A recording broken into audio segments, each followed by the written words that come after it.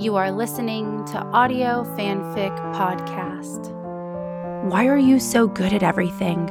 By Anonymous Fiji Mermaid on AO3. Why are you so good at everything? He asks her over the restaurant table as he struggles to catch his breath. Play it cool, Mulder, she whispers to him through her pursed strawberry lips, or we may never be allowed back here again. He didn't even see her slip off her heels. He didn't even know she was planning to do this until the waiter came over and asked for their order, and he felt her pressing up the crotch of his pants, searching with her toes for his buried treasure. And given the substantial girth of his particular treasure, she didn't have to look for very long. Scully, he said as the waiter stood, waiting patiently.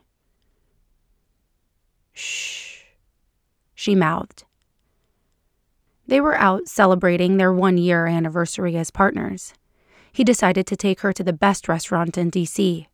It was supposed to be professional, but she caught a glimpse of his firm ass as he was walking towards the table, and all of her thoughts became impure. She pushes the arch of her foot against the mountain growing underneath his charcoal dress pants, gently stroking him while matching his gaze. Scully, I can't, he says, his hand splayed on the tablecloth. You have to stop, he says, eyeing all of the high-powered people surrounding him. Give in, Mulder, she says, pushing her dainty foot against his uncomfortably large member and rubbing it up and down. Give in, and you can have more of me later.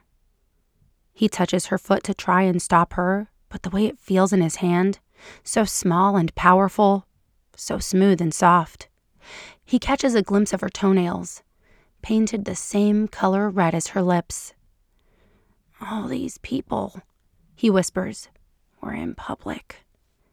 They'll never know, Mulder, she says. Lose control. And with that, she feels him jolting against her foot, once, twice, 3 times. She feels a warm, gushy puddle against her toes, and then he eases into the booth, finished. Just in time for the entree. Be careful, the plate is hot, the waiter says. You have no idea, she thinks.